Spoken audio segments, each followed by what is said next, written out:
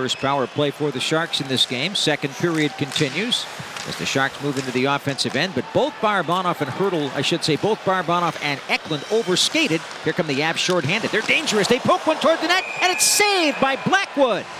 That came out of absolutely nowhere, but it usually does when Cale Makar is involved. He sends one toward the front of the net, and with 16:30 to go in the period and a minute 14 left on the penalty, a good save by Blackwood.